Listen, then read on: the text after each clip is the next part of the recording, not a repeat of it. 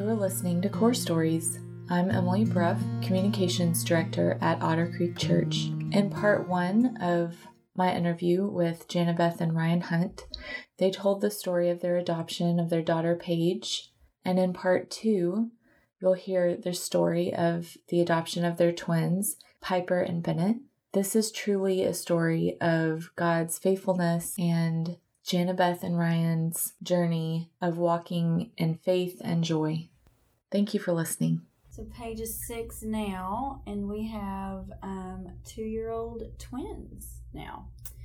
So after we adopted Paige, we started trying to have a baby. I wanted to have children close to each other, and so I ended up having 2 miscarriages and started doing some infertility stuff after that, and took Clomid and started progesterone, and it's a normal... Dropping those big words confusing me.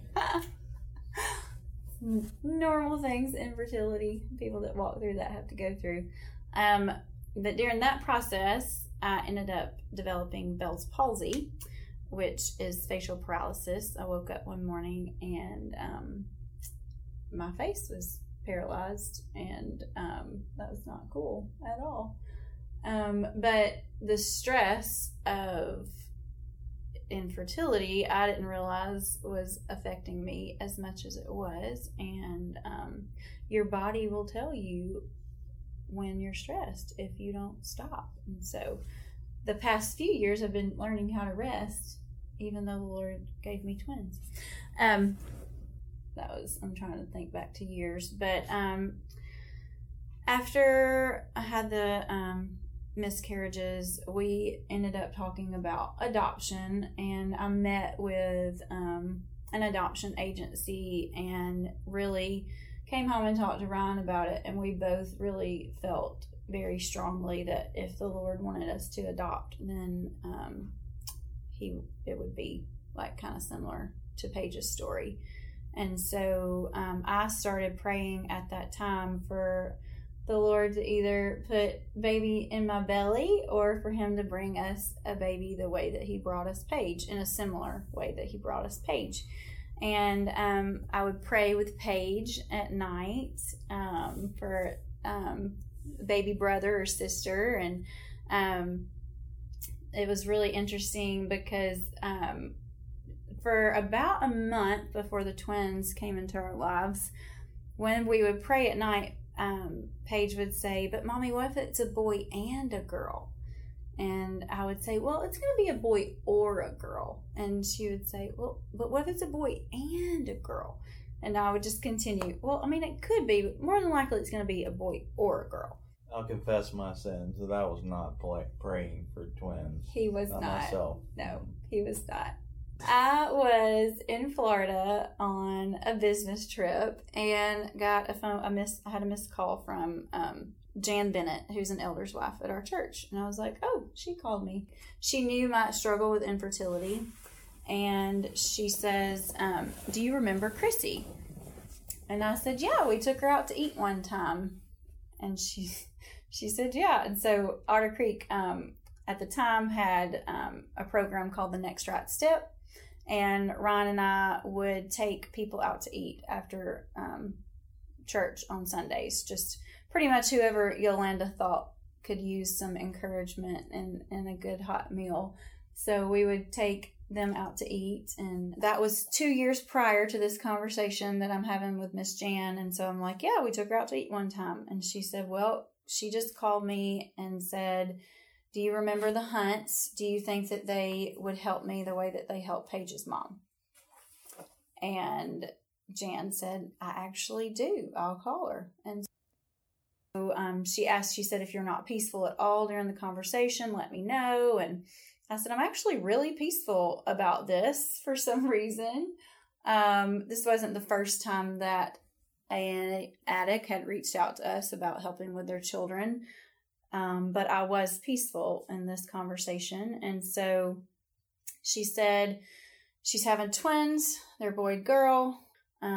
She's been using cocaine on and off the entire pregnancy, but the doctor seems to say that the babies seem healthy right now, and she's due in 10 days. And I said, okay, let me call Ryan. I thought it was 9 days. Did you only give me 9 days?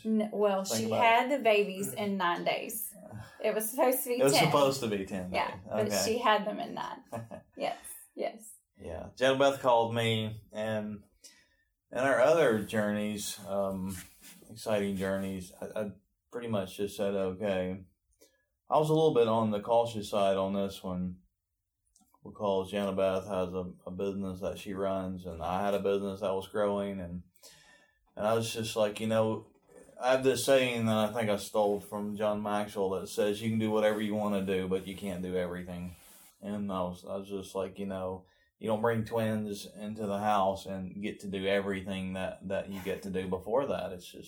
That's not rocket science, but sometimes we do things and we don't think about things like that. We think everything's just going to continue, but the truth is you have to choose. So I was like, if we choose to do this, it's going to be, and this is the shameful bad husband part of it, I guess. I was like, it's going to be like 90-10, because I just have a 60-hour-a-week workload. And I was like, it's going to be like a 90-10. I'll maybe be able to help you about 10% of the time.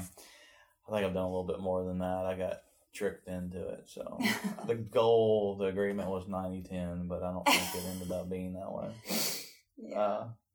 Anyways, no, just joking. But I'm pretty sure I said we needed to pray about it or think about it. It wasn't, for me, it wasn't just like yes, like it had been. Well, but for me, it was like, no, let's pray about it, which really meant I don't want to do it, so let me see if we can talk ourselves out of it. We also were not together, and so it was a phone call, and what I said to him was, I need to know if you feel the same way that you felt about Paige. I'm not going to say yes to something unless you're 100% in with me on this. And he said, well, I have tears in my eyes. And so I said, well, that's what I need to know. I need to know that you are feeling something, feeling this. And so at that time, and I said, Ryan, you know this story. You know how this is helping people that are on this journey. We might hear from her tomorrow, or we may never hear from her again. This is either saying yes to God right now or no. What do you want to do? And he said, tell her we're in. Of course I did.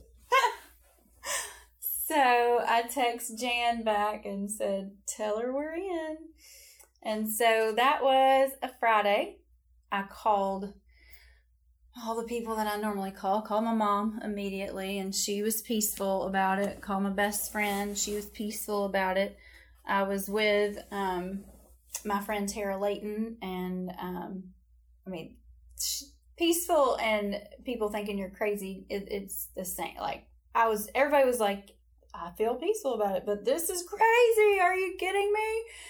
Called Jan back to let her know. She was calling Chrissy to let Chrissy know that we were willing to help. That was all Friday, having all these conversations. Chrissy, the story goes, actually wound up back in jail. Her car, she got pulled over, she got put in jail, she got bailed out of jail. I'm not hearing from her whatsoever.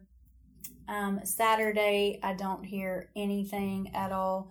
Then Monday comes around. Still nothing. So from Friday to Monday, I have heard not one thing of the, 10 days that we had that twins may or may not be coming into our home. Tuesday morning, Jan calls, says Chrissy called. She said, so sorry that she's been MIA, but would the Hunts still be willing to help? Yes, the Hunts are still willing to help. And so she was actually in Ohio at the time. And she's in Ohio. We're trying to figure out how we're going to get her to Tennessee, because if you have babies and they have drugs in their system, we know that the state is going to step in. And so I told her that maybe we could go and get her that weekend or something. I didn't really know how that was all going to work. And so she said, well, she wants to talk to you. And I said, well, please give her my number. I want to talk to her too. So I got her number as well. I called her. She didn't answer. It was Wednesday night. Ryan took Paige to church, and I went back home with my friend Erin to just spend some time with her. While I'm driving home, Yolanda called and said, Chrissy called. She's ready. Like, she needs out of where she's at right now. I have to go get her. I was like, what do you mean you have to go get her? She was like, I have to go to Ohio, like, now. It was like 8 o'clock at night. And I was like, okay, well, I can't go with you. I told Paige that I was going to be home when she got home from church. If twins are about to come into our lives, we're going to need to keep this as normal as possible for the next few days. I said, I'm going to try to find you somebody to go with you. I called Ryan's brother, Kurt, and Kurt could not go either, but he was dating a girl that's actually his wife at the time. But he was dating a girl named Brittany, and Yolanda had met Brittany on Sunday night at our Easter dinner. And Kurt said, well, Brittany doesn't have to work. She might go. And mind you, like, she just met Yolanda on Sunday. She and Kurt had only been dating, like, maybe 2 months. And I was like, okay, I'll call her. So I called Brittany, and I'm like, hey, you've been praying for Chrissy and the twins. And she said, yeah. I said, well, Yolanda's going to go get her. Could you like ride with her? And she was like, yeah, like, when is she leaving? And I was like, like 10 minutes. Yeah, like right now. Like now. And she was like, yeah, let me get out of my clothes. Let me get out of my pajamas and put something on. And so my brother Kurt found out some girls were going together to Ohio. Well, no, he knew they were going, but Yolanda, when they get there to meet, Yolanda looked at Kurt and was like, just want you to know, like, we're going to pick up somebody in an area that's probably staying at a house that she had to do a few things to actually stay at the house. And so Kurt was like, get in my car. You're coming with me. So Kurt and Brittany and Yolanda drove to Ohio on Wednesday night and picked Chrissy up. And Brittany is a nurse. And so on their way back, we're trying to make sure that Chrissy gets to Tennessee again, because we know that she's used cocaine. We know she has. And she starts like having some kind of maybe contractions. She just starts hurting. And so they stop in Kentucky at a hospital to check her out, make sure that she's okay. Brittany, thankfully, was there with them because she could ask questions that could hopefully go around them not having to do blood work, so that they would keep her in Kentucky, because we're trying to get her to Tennessee. And got her to, they ended up driving the rest of the way. They got to the house probably, I don't know. They come back Thursday, and they're at our house, and Chrissy takes a shower. I let her go to sleep in my bed, and then Miss Jan Bennett comes to get her. The next day's Friday. I take Paige to school, and I go to Miss Jan's house to come up with some kind of plan here, because we don't know what's happening. By the time I got there, they had written up a power of attorney, had beautifully written all these things, and we're like, okay. And so I just sat down with Chrissy, and I'm like, so do you have names picked out? And no. And I just said, well, Josiah's been on my heart for a boy. That's a sweet name. He was the youngest king in the Bible. It's a real sweet name. I was like, I don't have anything for you for a girl, but take that for what it's worth. And Miss Jan was like, yeah, Isaiah had been on my heart. And she said, but I like Josiah too. And we chit-chatted a little bit about nothing really. And then end up leaving. And then the next day is Sunday. Jan had told me that she had taken Chrissy to the hospital that morning, and we were in the Spirit Life class here, and we let the whole class know that we were probably about to have twins into our home and that the mother had been using on and off. And I just remember Mark Hayes praying for the Lord to have mercy, just to have mercy on the babies and for them to not be born addicted and for them to not have any problems at all. And we all prayed, and then we went to life group with our life group, and at life group I got another phone call from Jan, said that they were going to keep her and that they were going to set a C-section for 7 o'clock that night, and that Chrissy wanted me to come to the hospital. And I'm like, okay. So at that point, it's kind of like, oh, this is getting super real. There's about to be some children born into the world. We go home, and we take Paige home. We go home, and then I get ready to leave to go to the hospital. And you want to tell them what you told me? I just remember as a kid being in we would ride places like in the back of the truck. I'm from rural Mississippi, so when we would go somewhere, if there wasn't enough room in the front, you rode the back of the truck. It's just what we did, so don't hold it against me. But I remember a few times, sometimes even in the summertime, when it gets 70 degrees outside and you're doing 70 miles an hour down the highway, it's cold in the back of a truck. And I just remember, you just get so cold and you're just sitting there and you just, all you can think about is holding on till it gets done, till it's over with. You're just like, it's going to be over. It's going to be over. It'll eventually be over. And that's just kind of what I think about having twins. Sometimes you just feel like you're holding on and you're thinking, eventually it'll be over. Yeah. Because it's hard.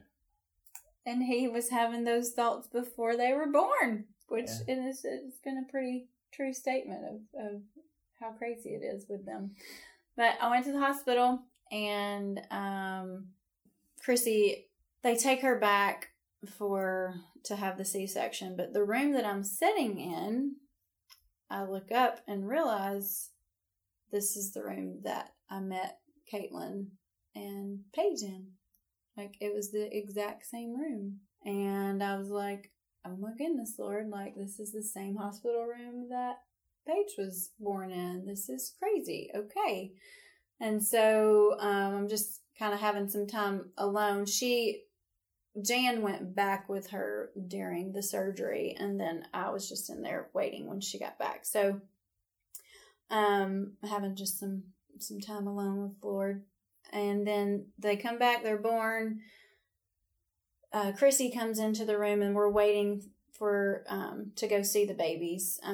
The baby girl was born first, and her sugar did not register, so they had to take her and check her out. And so we're just waiting for them to be checked out. And I'm just sitting beside Chrissy, not really saying anything, because this is a very awkward, strange, unusual situation to be in, because this is a mom that just had twins that is not going to take them with her. And I'm a mom that I don't know if I'm going to be their mom or not. So I'm just loving them. And Chrissy actually looked at me and said, Yolanda told me that you were really nervous about how to act and what to say. And I said, yeah, I really just want to love you really well. And I know that this is hard. And I said, I just want to be so careful with how we do this. And she said, well, you're doing a great job. She said, and we're going to share this. She was like, you're going to be their mom, and I'm going to be their mom, and Ryan's going to be their dad. And I was like, okay. I said, well, Paige has been praying for baby brother and sister, and so she's definitely going to say she's their big sister. And she said, well, she's going to be their big sister because she's going to do big sister things, and that's what she's going to do. And I was like, okay, alrighty. So we got moved to a different room, and they brought the babies in, and I held 2 little bitty tiny babies, and She named them Josiah. Andre was the boy. And she named the girl Janice Lee. After Miss Jan is why she named her Janice, and Lee is Chrissy's middle name. And Miss Jan and I were talking, and she was like, I told her not to name her after me. I don't even like the name Janice. I go by Jan. She was making jokes about it. And I just said, well, it is, those are names, okay. And she stayed at the hospital. They just had to make sure that they were okay. They were on the line of having withdrawals. There's a number system that they rate them on, and they got all the way up to a 6, and a 7 is called withdrawal. I definitely believe that baby girl was withdrawing because I'm the one that held her for several nights after she was born, and she was doing all the jerks and things that addicted babies do. So they were 4 days old when we brought them home from the hospital. I showed up with car seats and carriers and all that kind of good stuff to the hospital. I hadn't seen them yet. So we went, we got them, we took them home.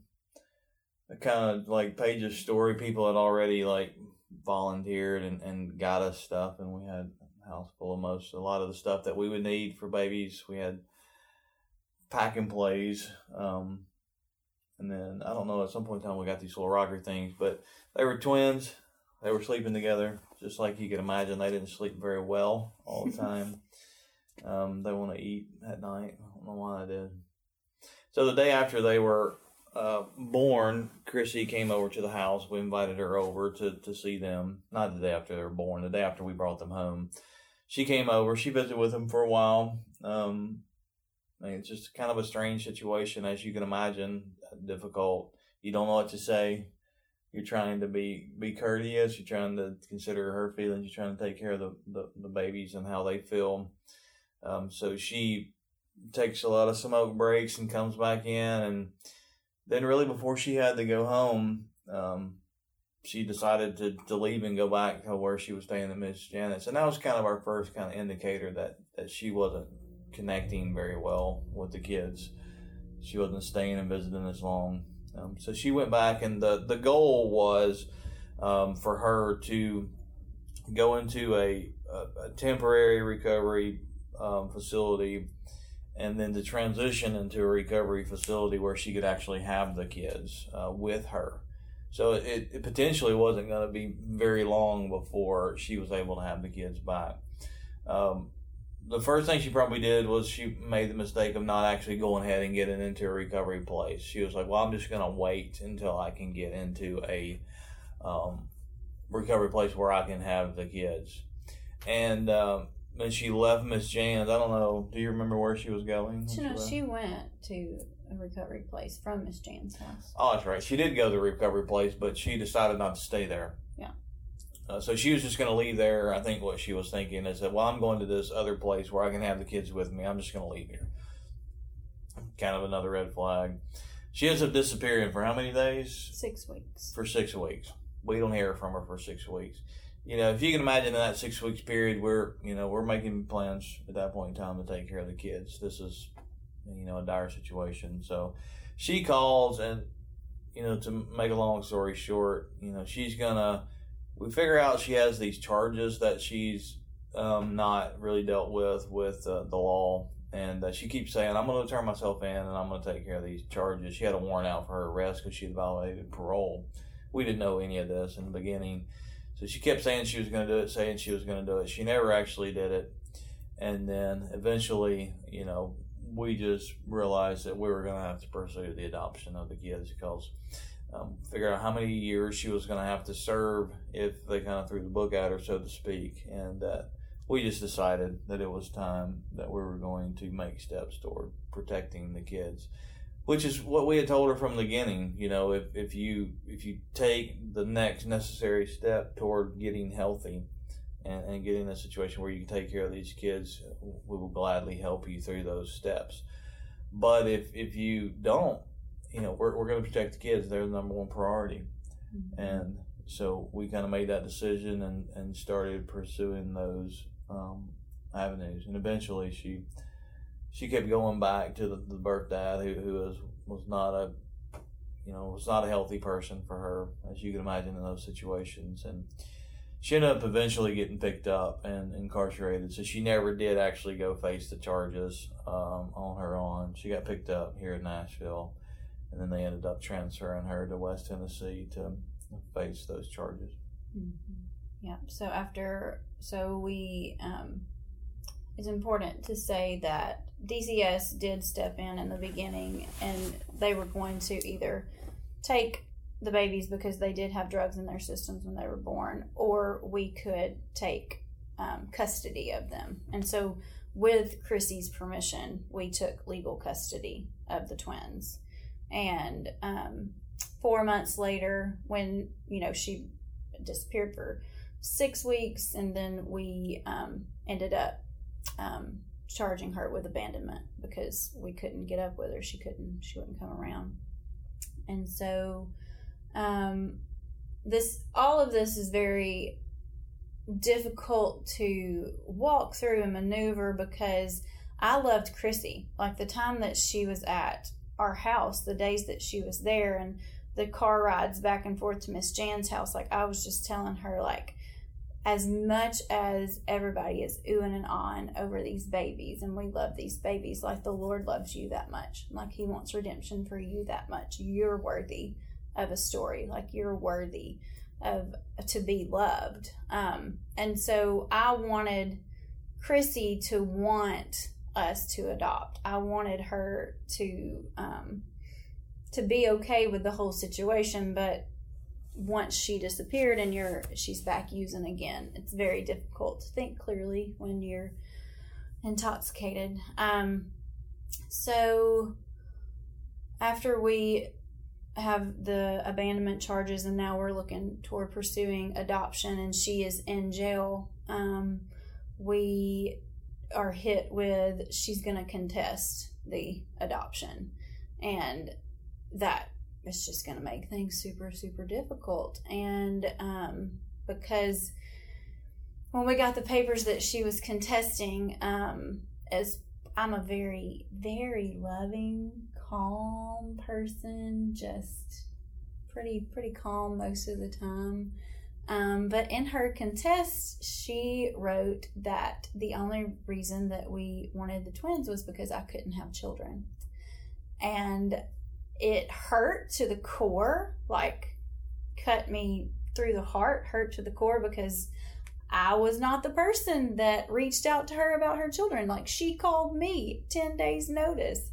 And so I called Miss Jan, and I told Jan, because she was the mediator between Chrissy and I. We actually had a restraining order against Chrissy and us. Like, we could not talk. The court put that in place. And so, yeah, not that we had requested, but the judge just said, because he hadn't ever been face to face with her, that he didn't want her to have any contact with the children until he had spoken with her. Yeah. And so when I got the papers, I just called Miss Jan and told her, I said, she needs to know that I am going to do everything that I can to protect these children. Like, Mama Bear has come out, and I said, you can tell her I've already pulled up 13 pages of her history, of her charges that she has. I know everything that she has done, and I will find and dig things up if I have to. Like, I'm going to protect these children. When a kid's going to be 2 years old before their birth parents just are able to give them some type of permanency, to us, that was just too long. It would have been devastating for them to have to undergo that type of disconnect and life upheaval. So we started looking toward making their permanency. This situation was different than our first child, Paige, in that the state was walking us through, kind of hand holding us through the entire process with Paige, which to some extent made it more complicated, but at least you did have somebody telling you what to do. So with the twins, there was in some ways less to do, but we didn't know what that was to do, so we had to kind of figure that out. So we used our resources. We actually talked to Paige's case manager, who had been her case manager through her entire time in foster care. We talked to the lawyer who had helped us through the state finalize the adoption of Paige, and we actually hired her. And by the way, this is a good time to mention how much the church has helped us. Individuals specifically in the church helped us financially. Just came up to us and said, hey, we want to help. Adoption is a big thing that's on our heart, and we want to help. So we've had a lot of help when it comes to the financial side of it, emotional side of it. So that's a big thing for us. So we don't want to forget to mention that our church family has meant so much in this. I don't truly know what people do that don't have a big church family, especially if you're like us and none of your parents live in town. So all of our parents or the baby's grandparents all live out of town, so it's been a blessing to have a big church family and to have so many people who speak truth into our lives and offer their time. Every time I would get overwhelmed or feel stressed, I would just repeat, cast your cares on the Lord and He will sustain you. That was my prayer throughout Paige's story and throughout this adoption story as well. And also Matthew 7, ask and it will be given to you, seek and you will find. And I just felt like I just kept asking the Lord, like, if this is what He wanted. A big question that people ask us a lot, especially in the beginning, was how are y'all going to just love these babies and you might have to give them back? You know, like that was the biggest question that we got. And the answer was, how do we not just love the babies? Like, they needed a home, they needed parents, and we both felt like the Lord asked us to do that. And so you really just have to live day by day and moment by moment, and that's really what we had to do throughout the entire process, was just one day at a time, one moment at a time, 1 minute at a time. From my perspective, unfortunately, I never felt like that Chrissy was going to come around. So for me, I was just like, let's get it done. It's not fun. It's sometimes you feel like you're not being nice because you have to get a lawyer and make a case, and you have to say things that aren't pleasant about somebody else that are true. I mean, we never said anything that's not true, but you have to say things that are not pleasant in order to. But we, in our mind, just had to say, it's about the kids. It's about their permanent protection and well-being and their emotional state. We have to do things that are not fun so that they can have a family, a permanent family. So now it's really like come full circle, and like everything that we prayed for, like my heart's desire was for Chrissy to want us to adopt. Like that was my prayer, was for the Lord to change her heart, for her to want us to adopt. And it's literally come full circle, and now Chrissy ended up surrendering her rights, wanted us to adopt. And one of the sweetest things that the Lord has done is that part where when she contested and used my infertility against me, the very first communication that Chrissy and I had after the adoption was finalized was her sending me an email and just saying, the Lord just really put it on my heart that I need to ask your forgiveness for something. And she just said, I'm so sorry that I used your infertility against you. I brought my children to you and asked for your help, and you accepted that help. And I was just like, really, Lord? Like, that is the sweetest thing ever, because that was like the thing that I didn't shout from the rooftops to let everybody know, hey, I've been hurt deeply by this. And the Lord just really sealed that with her heart. And now she's still in prison, but she's been baptized. And I just am praying for the Lord to continue to pour His Spirit out on her, and for her to really live a redeemed life and walk in His love and His light and His glory. So, you know, one of the many sweet things we got to go do, because of the restraining order, we weren't really allowed to have direct conversations with her I always did it through Miss Jan. And certainly couldn't go see her as she wanted. And, just being a person who didn't have a lot of people in her life, or maybe anybody in her life that was trusting, it was very hard for her to trust us that we were going to actually do what we said we would do. So we got the opportunity after the adoption to make good on that, because they were ours and that restraining order no longer was in effect. So we went over to West Tennessee and we took the babies, which are 2 now, to see her, which was a huge blessing for her and for us. And it's just a really beautiful thing to see her get some joy. Yeah, some joy. And she was very courteous and thankful, and we were thankful for her that, we wouldn't have the twins if it wasn't for her. Yeah. And they're our little bundles of joy. Yeah. But it's a fun journey. I've told people before that there's nothing more fulfilling in life than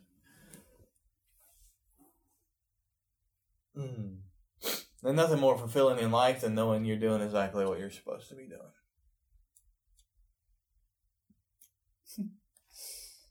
That's why I love him so much, because he cries and then I cry and then we just cry together. But this is an audio recording. They didn't have to know I was crying. I wanted them to know.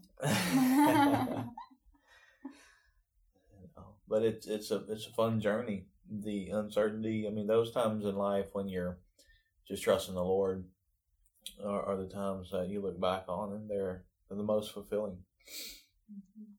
And we have 3 permanent fixtures in our family to remind us of the good journey. So. Yeah. The hard journey, the good journey. It's hard. I think what I would say to people, because people often ask us the question, or they'll say silly things. Like, good people say silly things like that. Oh, I could never do that, and I don't even know that that's true. I think people would say yes. People just don't always put themselves in those situations to say yes. So if you're wondering what God wants you to do, I think sometimes you just need to be more open to going out and serving like Jana Beth did, and then just saying yes. I think another takeaway from this journey and through life is that sorrow and joy, or pain and joy, go hand in hand together. And we call our life a beautiful mess, because being Jesus to other people is super duper messy. It's not easy. It's messy and it's hard, but it's also really beautiful if you look really close at the details of it. And just one quote that has just stuck with me as an adoptive mother is, "A child born to another woman calls me mommy, and the magnitude of that tragedy and the depth of that privilege are not lost on me." And I have 2 birth moms to thank for allowing me to raise their children, and that's not lost on me. I'm beyond thankful for the privilege to raise these children. Paige thinks that they're awesome. I tell people often that Paige hadn't played with a toy in 2 years. That's because the twins are 2 years old. So they were her baby dolls when they were tiny. And now they're getting to an age where they're actually, starting to kind of be peers. Not really. She's enough older than she bosses them around. But they do everything she does. They'll do whatever she tells them to do, as long as it's fun, obviously. But she's been teaching them dance in the living room lately, because she's in dance camp over at Fellowship Bible, so she's been teaching them all her moves, all her ballet moves, and I even let Bennett participate. So